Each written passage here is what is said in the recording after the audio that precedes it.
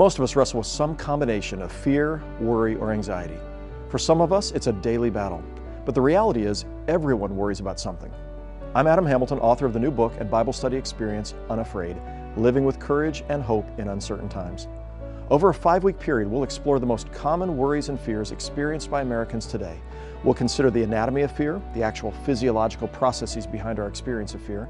Then we'll explore proven practices to deal with our fear and to look at the important role faith can play in helping us live unafraid with courage and hope. While you may always have to live with a measure of fear, you don't have to live afraid. Join me together as we will come to understand that courage is not the absence of fear, but it is the act of doing, living, and being, despite our fears, secure in God's love.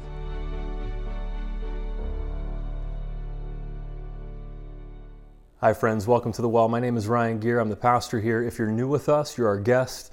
Thank you for being with us this morning. And if you'd like to let us know you're here, just text the word welcome to 480-530-7234. It'll text you back with a digital Connect card.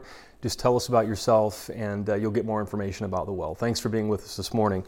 And this is the 4th week of our series, Unafraid, Living with Courage and Hope in Uncertain Times. It's based on a book by a pastor named Adam Hamilton of the same title.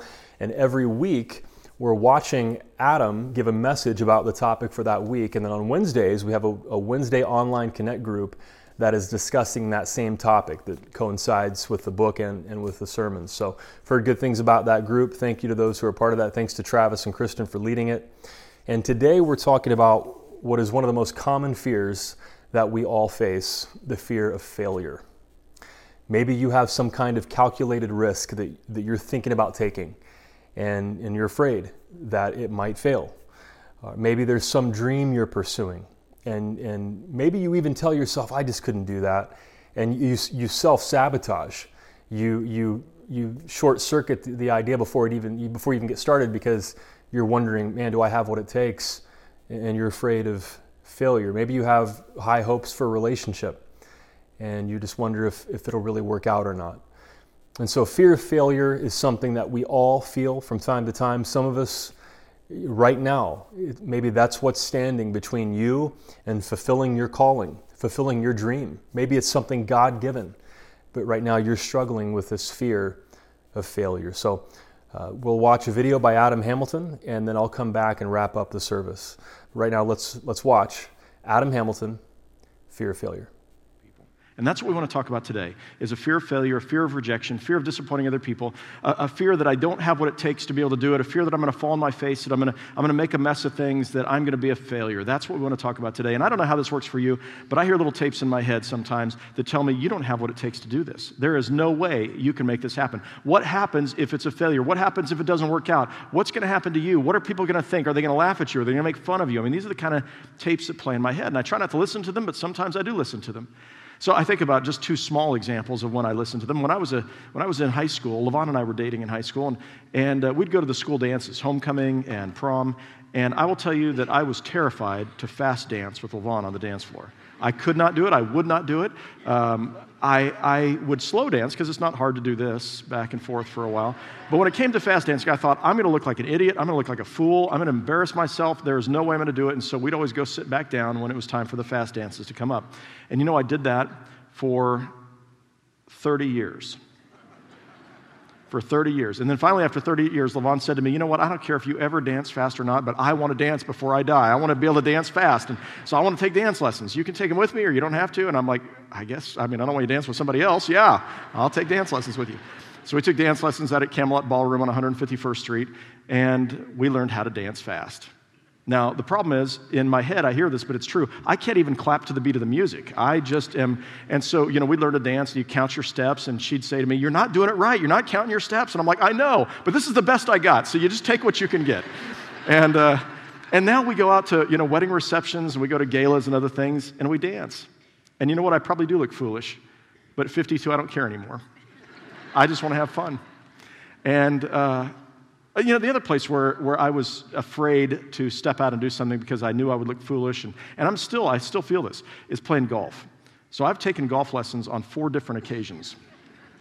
I will play in at least one church golf tournament every year, and that's the church's golf tournament. And then we place a scramble format, and you have two teams of 4 who are waiting at each hole to tee off, and they send you so everybody's starting at a different hole. And I always pray, Lord, please don't let our foursome start on hole 1. And the reason why I don't want to start on hole 1 and tee off there is because all the volunteers are standing there watching. And so you stand there and you get ready to hit the ball. And this has happened to me several times where I was on hole 1 and I get ready to tee off, and in my head I hear this voice that says, "You're going to whiff it. It is going to go no further than the women's tee." And I look around, all these people are watching, and then I just want to say, would you all just turn your backs to me while I hit? But of course I don't do that. And you know what the funny thing is, because I am so psyched out about this, half the time I hit it to the women's tee and no further. I've perfected it. It's amazing to watch and see how this works and how many times it goes just to the women's tee. And all of that, because I'm afraid. I'm afraid of failure. I'm afraid of looking foolish or stupid or falling on my face. And those are 2 tiny little examples. But I'm guessing you can think of examples of things that you're afraid to do in front of other people because you're going to fall on your face. Of course, it's not just falling on our face in front of other people. Sometimes we're afraid that it might actually cause some harm to us or other people. The things that we think about doing, maybe we think we should do, but then we decide not to do it because we're just afraid. And I'd remind you that we've been learning about the fact that your body, your brain, has a gift from God called your early warning system, right? It's the fight or flight mechanism, and it was designed into you to protect you. And now that fight or flight mechanism is constantly looking for possible threats to you, right? And it's sensing this through your eyes, ears, nose, mouth, your sense, all of these things. But it's also, in your mind thinking about what are some things that could cause damage to you, and it makes use of your imagination. Now, your imagination is really important. It imagines the possible threats that are out there to you. And most of the threats that we worry about and the flight or fight mechanism works for is our threats to our body, like bodily harm, something bad that could happen to you. But you know what's interesting? It also takes into account things that could hurt your ego. Because you see, it remembers when you were hurt in the past. Your brain is amazing, and your early warning system is amazing. It's constantly learning from dangers in the past, right? You burn yourself and don't touch a burner again, or whatever it might be. You learn from this. Well, the same thing happens when it comes to your ego, and the fight or flight mechanism is trying to protect you from harm here. And sometimes the harm that happens here is more painful than the harm that happens to our bodies, right? So when you were growing up, your brain took into account that time when all the kids made fun of you on the playground and teased you and made you feel like you were this tall. And your brain remembered all those times when you did something and your dad said, "I am so disappointed in you. I can't believe you did that." And every other time where you fell on your face, and your mom and dad would try to tell you, you'd come home from school and you'd be crying, and your mom and dad would say, "Listen, just tell those kids, sticks and stones may break my bones, but words will never harm me." But was that true? Of course it wasn't true, right? I mean, words hurt us, and we internalize that, and we feel it, and your brain says, "I need to protect you from that because you were really hurt that one time. I need to figure out how to keep you from being really hurt again. So don't do that because you don't have the skills for it, because they're going to make fun of you. And don't do that because somebody's going to express how disappointed they are in you. And don't do that because you might fall on your face." And so we have these tapes that play in our minds. So it's partly about being physically, protected and not doing things that could harm us physically, but it's partly about not harming our ego. Now think about all the things that we have to do and how the brain's early warning system works. Now see, the brain's early warning system, by the way, it's a negative thing, right? It's not looking around going, "Hey, all these happy things could happen to you." Like, its purpose is to figure out what are all the bad things that could happen to you and to protect you from it. But it needs the rest of your brain to analyze the threats. It's only raising up the possibility, right? And then your job is to figure out, well, how likely is it that this thing will happen? And even if it does happen, is that such a bad thing? Should I press through or not? But oftentimes, we start to feel the fear, and we just step back. We become risk averse, right? We become afraid of doing anything that our early warning system is saying, might be, harmful to us or hurt us in some way. Now, I think about what this looks like and how it works, and I think about going to Colorado, and I love going to Colorado, and I love driving in the spring or summertime when you can drive the curvy mountain roads, and so here's a sign that you'll often see in Colorado: "Watch out for falling rock."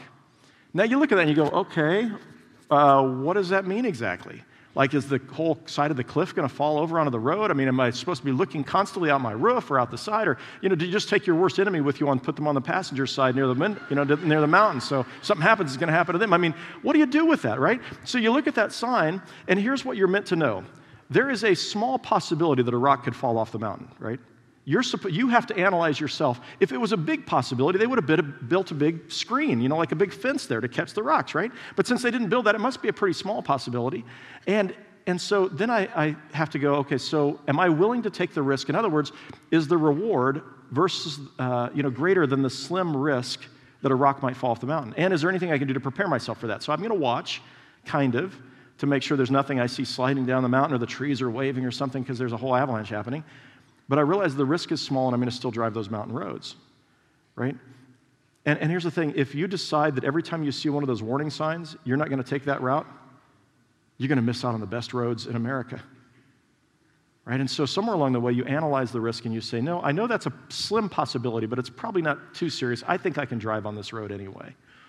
And that's how it works in our lives. Now, we understand that this means that we are taking some measure of chances. And even those of you who are most risk-averse and you're most afraid of failing or of something happening to you, even you are taking risks on a regular basis because you drove in a car to get here, right? Like that's the most likely way you're going to die in America, that's not health-related is you're going to die because you're in a car accident. And yet you realize the odds of that are pretty slim, greater than if you get struck by lightning, but still pretty slim. And so you're going to get in a car, put your seatbelt on because that helps mitigate the risk some. And you make sure you're driving with somebody who knows what they're doing and they don't drive while they're intoxicated, right? So we have a way of measuring out the risks and then looking at the rewards and we say, okay, I think I'm going to go ahead and take the risk. You all do that. So when I think about this, the possibility of failure, yes, the possibility of failure is there, and you are going to fail sometimes, and you're going to learn something from your failures, but the failures in the past don't stop you from taking risks in the future. And just this last week, Mary Tyler Moore, who passed away, I was reminded of a quote of hers in which she said this: take chances, make mistakes. That's how you grow. Pain nourishes your courage. You have to fail in order to practice being brave. I love that quote. And here's a woman who undoubtedly failed many times, but she knew far more success, and she knew that success because she was willing to fail, and she was willing to get back up, dust herself off, and go after it again, right? This is how it works in life. Now, Wayne Gretzky, was the great hockey legend, and you probably heard this quote of his. He said, you miss 100% of the shots that you don't take. So in our lives, we can choose, like, I feel afraid. What if somebody makes fun of me? What if I miss the shot? Whatever. And you're going to miss all the shots that way.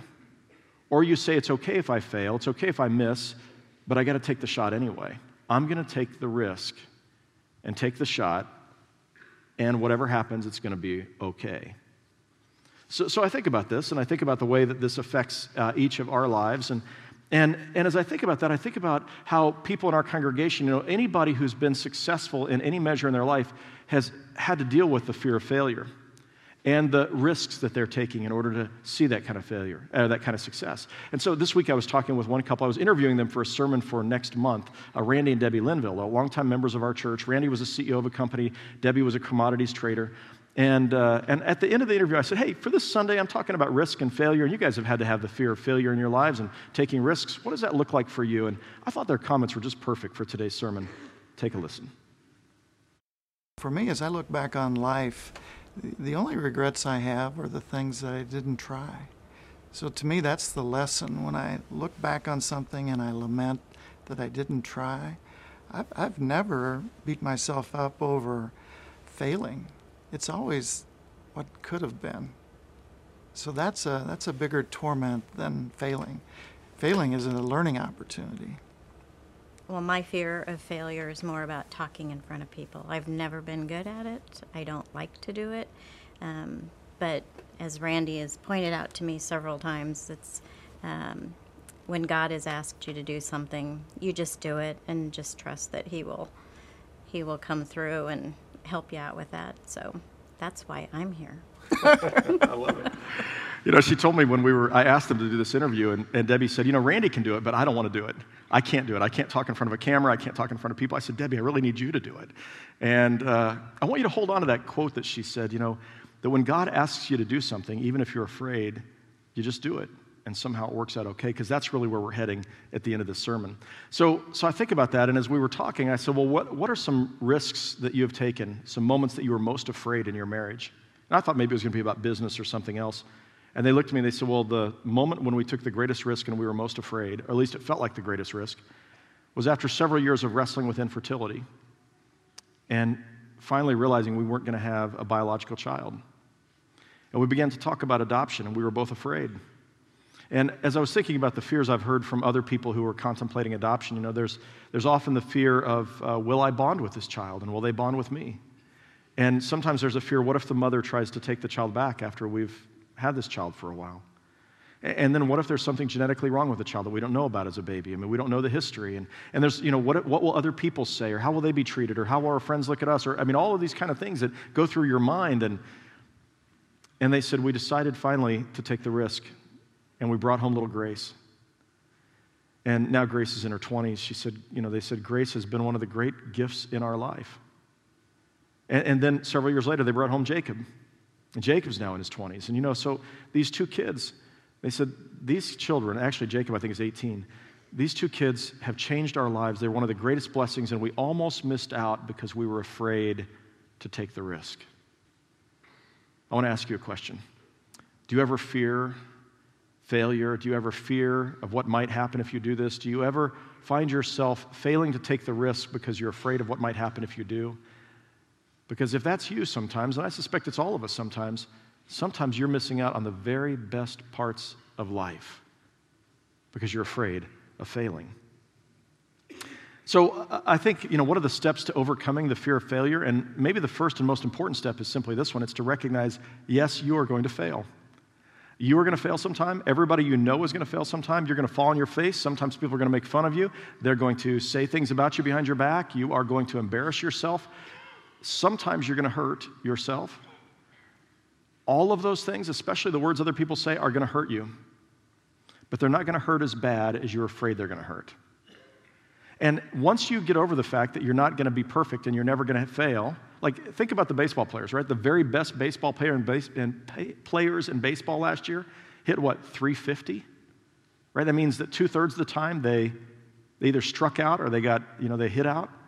Right? And football players and basketball players and, no matter who they are, you're always going to have failure in your life. And the sooner you come to terms with that and go, it's okay if you fail, right? The real tragedy is when you're not trying, it's not failing. Once you get to that point, you begin to be able to deal with the fact that, hey, I can take risks. So I think about Winston Churchill, who once said this, success consists of going from failure to failure without loss of enthusiasm. Here's one of the most influential players on the world stage in the 20th century, and yet he had failed, and he failed, and he failed again, but he got back up and he kept going, and it was because of that he ended up having such profound influence on the 20th century. Now, when I think about what this looks like and what this can feel like in the area of sports, I think about Michael Jordan, right? So Michael Jordan, he was actually the NBA website says he was the greatest basketball player of all time. Not bad on the NBA website to say that about you. He also played Major League Baseball, you'll remember. He was a 5-time NBA most valuable player. He holds a record for 10 NBA scoring titles. He holds the single-season scoring average record with 30.1 points per game in one of his seasons. He has 866 straight games with 10 or more points. The guy was brilliant. The guy missed 9,000 shots. He lost 300 games. I love the thought of 26 times they passed him the ball and they could have won the game if he'd made the shot, and 26 times he lost the game for them when he missed the game-winning shot. And you think about that and you think, what would have happened if he was at the University of North Carolina, or maybe he was in high school? Let's say University of North Carolina where he played. What would have happened if he'd played there and the first time he lost a game for the team when the ball was thrown to him, he said, I can't do it, I lost the game. What if he'd taken seriously all the harassment he got from people who said, if you'd only made the shot, we would have won the game, and he would have given up. But you see, 26 times he lost a game, and he still got up and said, I'm going to do it again tomorrow, and I learned something from it. And I'm not going to let all of that fear of what other people say or think keep me from playing the game. Now, fear of failure can be a powerful asset to us. So where it does work in our favor is where it leads us to not take the risk, but it leads us to work really hard before we take the risk. So I'll just tell you, the number 2 fear of Americans is what Debbie Linville articulated. That is the fear of public speaking. I don't know where that comes from. Maybe it's high school, speech class, or maybe it was when we were kids and we stood in front of a group of people. But this dread, this fear of I'm going to fall on my face, I'm going to embarrass myself, it's going to be horrible, and other people are going to watch, and they're all watching you in that moment, waiting for you to fall on your face. And I do this for a living, and I feel that. And I've told you before, I told you in the first sermon, my nightmare dream is I wake up in the middle of the night and I'm afraid that I have shown up to preach in my underwear and I have nothing to say. Well, I promise you I'll never preach in my underwear, but I do fear sometimes that the sermon is not going to have done what God wanted it to do. It's not going to inspire you or encourage you or help you in your daily life.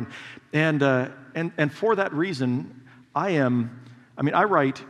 Well, this is the third draft of the sermon. Often it'll be 4 or 5 drafts of the sermon. Sometimes I write a 6th or 7th draft of the sermon. Saturday night when I get done preaching, I go back and sometimes rewrite the sermon. I am neurotic about this. And the reason why I am neurotic about it is I have this terrible fear of not having fulfilled the charge that I had to stand in front of you for 35 minutes and somehow teach, encourage, inspire, or speak on, for God to speak through me to you. Now, there are times where I've worked my tail off trying to have something worth saying, and I still feel like this just stinks. It's not any good. And so I just say, hey, God, look, I prayed and I worked, and I've done everything I can think to do, so now it's on you. If this doesn't work out, it's all your fault. And there have been times where I have wanted to say to you, when I'm done preaching, I am so sorry you had to sit through that. Please come back next week. I promise it'll be better. And I'm telling you that because it's going to be the same thing with you, right? No matter how good you are at what you do, no matter how hard you've tried, you're going to find yourself falling on your face sometime. And you got to get to the place where you can say, that's okay. I'm going to get back up and I'm going to do it again tomorrow. So that leads me to think about the times in Scripture where people are afraid of what stood in front of them, afraid maybe to take risks. And what's interesting is I've shared with you over 100 times in the Bible, God says, don't be afraid. And almost always he says, don't be afraid because I'm with you. And the reason why God is saying that 100 times in the Bible, it's almost always, not always, but almost always in the context of God saying, I need you to go there. And the people of God say, I don't want to go there. I'm afraid. I can't do that. And God says, don't worry. Don't be afraid. I'm going to be with you. You see, it's not just about like when you're going to go out and do something for your own glory, but the Scripture promises have to do with when you're going where God wants you to go, God's going to say no matter what the risk, it's going to be okay. I'm going to be with you. And so I think about just a couple of examples. You go to Genesis chapter 12 and you find this foundational story in the Bible. Everything else in the Bible is built on this one story. Abraham and Sarah are in retirement. They're living in their luxury maintenance-provided villa in Haran. And while they're there, he's 75, she's 65, and God says to Abraham one day, well, actually, I'll just read it from the text. The Lord said to Abram, leave your land, your family, and your father's household for the land that I will show you. I will make of you a great nation and will bless you. I will make your name respected, and you will be a blessing. I will bless those who bless you. I will curse those who curse you. All of the families of the earth will be blessed because of you. Abraham and Sarah were 75 and 65 and had no children. How are you going to make us a great nation? Just trust me. I will. I've never been to the land of Canaan. Where are we supposed to go? It'll be okay, Abraham. Just go. You can imagine having to sell everything. I'm retired, Lord. Surely you can find a younger man to do this. No, I need you. I need you. And you see, the very best and most important part of Abraham's life would all happen after he was 75, after he sold everything they had, and they moved to the land of Canaan. And we are here today as Abraham's descendants, those who are recipients of the promise that all the world would be blessed through him. Because he said yes, when everything inside him felt like saying no. Fast forward 500 years, and we come to a man named Moses. We spent 6 weeks with him last fall. And you may remember, he's 80 years old. He grew up as a prince in Egypt. He grew up with all the luxury you could have. At the age of 40, he goes out to see how the Egyptians are treating the Israelites, right? And the Israelites are Egyptian slaves. And he sees what's happening, and he can't remain silent anymore. And he kills an Egyptian who's beating an Israelite. And then he gets scared, and he runs. And he runs to the Sinai, and for 40 years he remains in hiding in the Sinai. So now he's 80 years old, and at the age of 80 he sees a bush that's burning, and he goes up to the bush, and he hears God speaking. He hears a voice speaking through the bush, and it says, Moses, take off your shoes. You're standing on holy ground. And then we read these words, I've seen the suffering of my people back in Egypt. Come, I will send you to Pharaoh to bring my people, the Israelites, out of Egypt. And then what happens in the next 2 chapters is that Moses gives excuse after excuse as to why he shouldn't be the one to go. God, I can't go. Well, who will I say sent me? Well, what if they don't believe me? Well, I stutter. I can't speak. And then finally, this is Moses' last attempt to get out of this. He says, oh, my Lord, please send someone else. Now, this is the most important figure in the entire Hebrew Bible, and he's so afraid of failing or what could happen to him if he goes back to Egypt that he tells God, finally, just please send somebody else. I don't want to go. I wonder if you've ever prayed that to God. Maybe you heard us talking about we need people to sign up for a mission trip to go somewhere. Oh, God, please send somebody else. I don't want to go to Africa. I don't want to go to Haiti. I don't want to go to Honduras. I don't want to go to, tutor kids in the inner city. Please send somebody else. I don't want to work in the nursery. I don't want to hand out candles on Candlelight Christmas Eve. I don't want to be a section leader in the new building.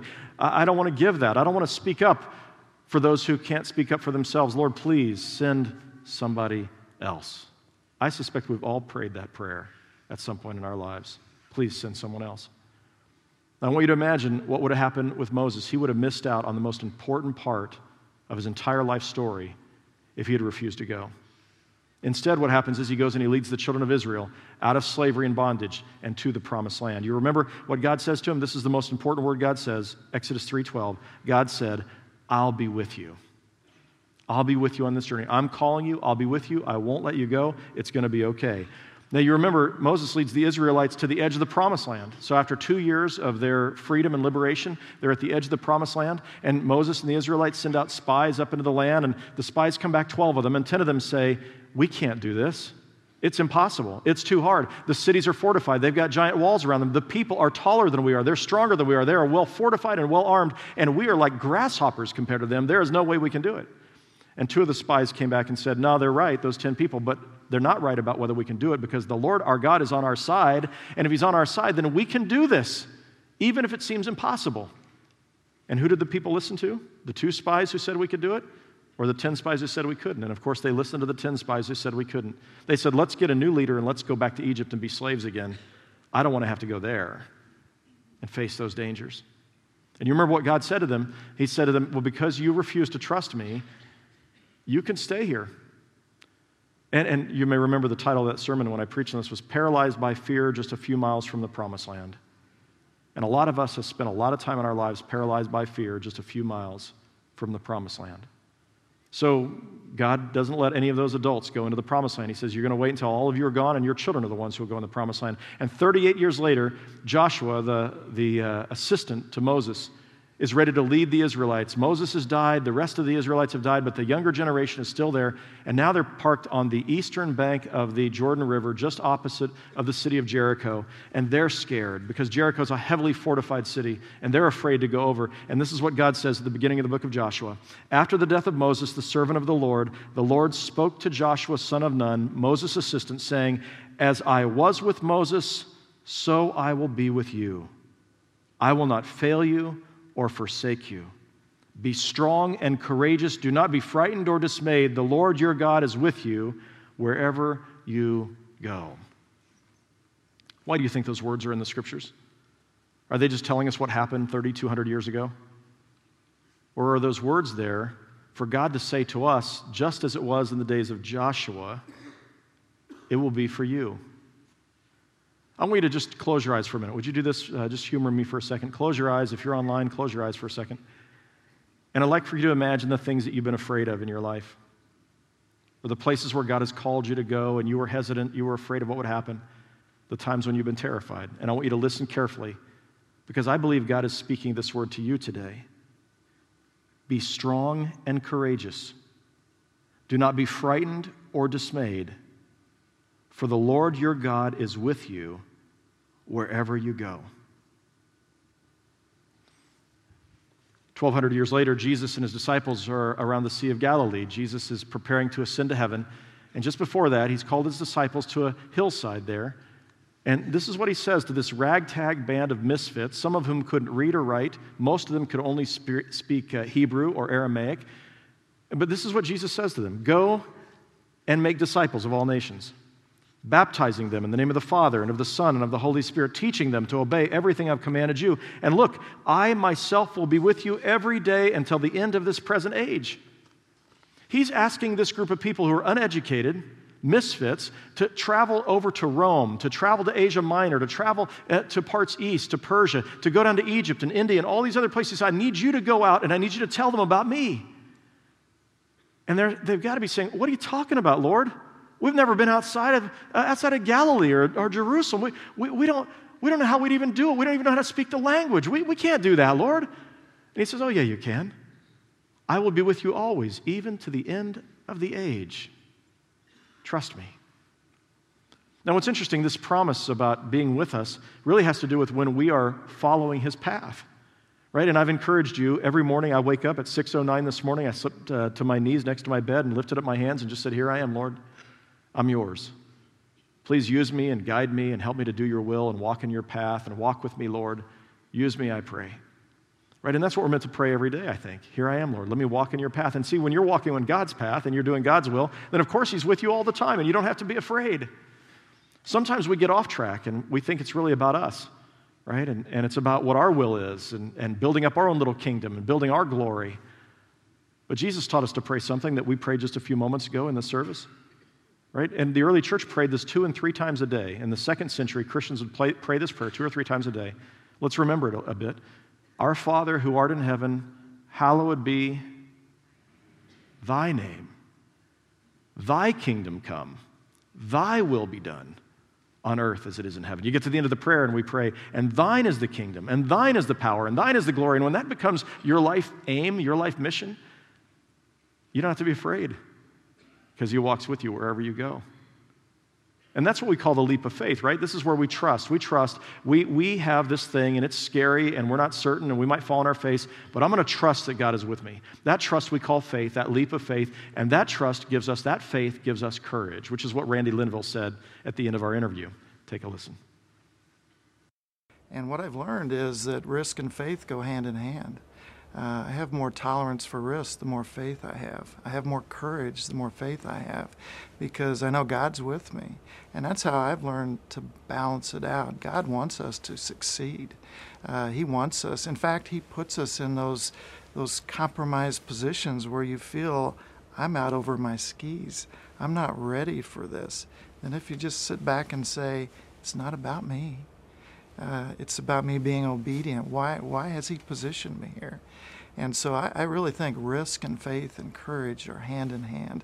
I absolutely have more courage, more risk-taking tolerance, the more faith I have. So I think back over my life, and this is where I want to end. I think back over my life, and all of the most important parts of my life, the things that I've done that led to really important things that were the most meaningful parts of my life, all required risk-taking. They required faith. They scared me before I did them. I think of the week before, or the night before I got married.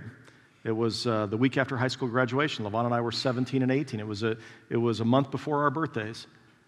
And we're getting married, and people are like, what are you doing? I'm like, I don't know what I'm doing. I hope this is going to work out. But somehow inside, I felt like somebody asked me, why are you doing this? I'm like, because I feel like God is calling us to be married. I can't explain it. I just feel like we're supposed to be married, And I remember the night before we got married, one of my family members said, I give it less than 10 years. That was a real pick-me-up the night before you get married. But 35 years later, we're still, actually I would say we're more in love with each other than we were the day we got married. And we've been through some highs and lows and great adventures. Yeah, that's a good thing. But I think if I'd listened to the fear, I never would have done it. I think about answering the call to be a pastor and then going to seminary, and I think we moved to Dallas, Texas, and we had no idea what we were going to do for jobs or how we were going to pay for seminary or where we were going to go once I graduated from seminary, what the churches would be like where I'd serve and where we'd be living at. We had no idea.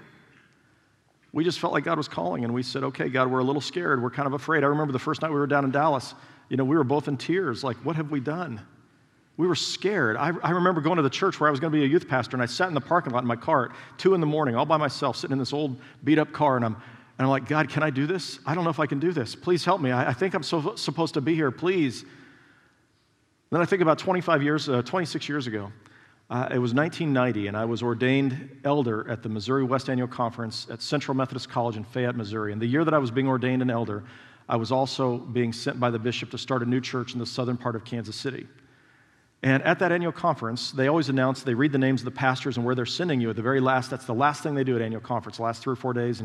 And so the day before that, I had just been ordained an elder, and one of the district superintendents, that's like one of the leaders in the conference. He was 25 years older than me. He came up to me and he said, Adam, I'm really worried about you. You're going out to start this church and it's underfunded and I just don't see how it's going to work. And it's really a recipe for failure. It can't succeed. And I'm thinking, if you go out there and you fail, then they're going to send you to 4 tiny little churches somewhere. You'll drive between all 4 of those churches. They call them 4-point charges. And, you've got so much potential, and I want more for you than that. I just think this is a bad move. You still have time to tell the bishop that you want to go do something else. There are better appointments out there for you than to go start this new church. And I'm sitting there listening to this man. He's 25 years older than I am, and I'm thinking, this is what I told him. I said, I can't explain it, but I feel like God has called me to go do this.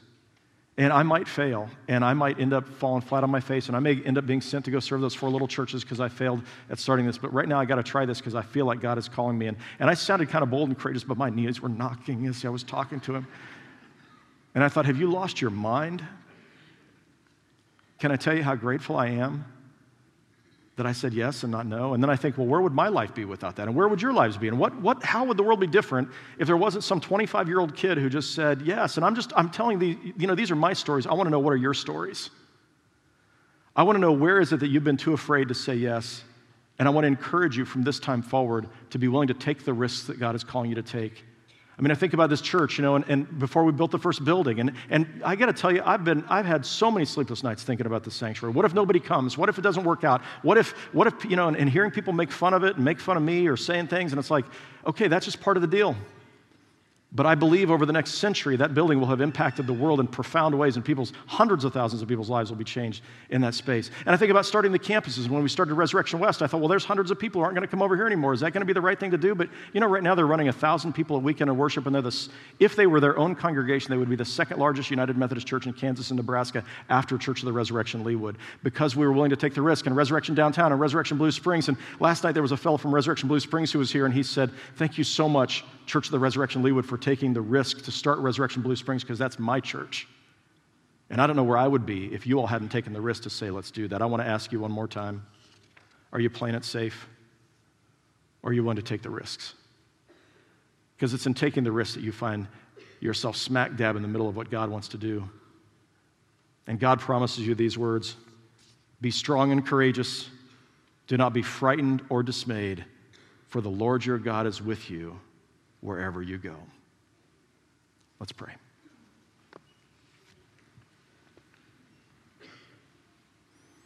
I'd like to invite you simply to say to the Lord, I offer my life to you, God. Just whisper that to him. Give me courage and boldness.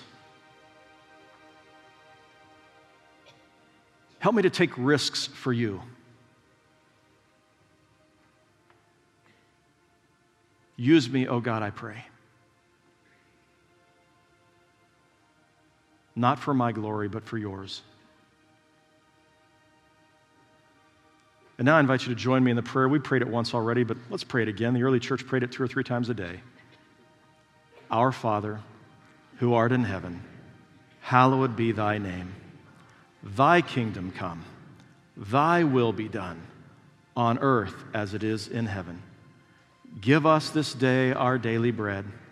Forgive us our trespasses, as we forgive those who trespass against us. And lead us not into temptation, but deliver us from evil. For thine is the kingdom, and the power, and the glory forever. Amen.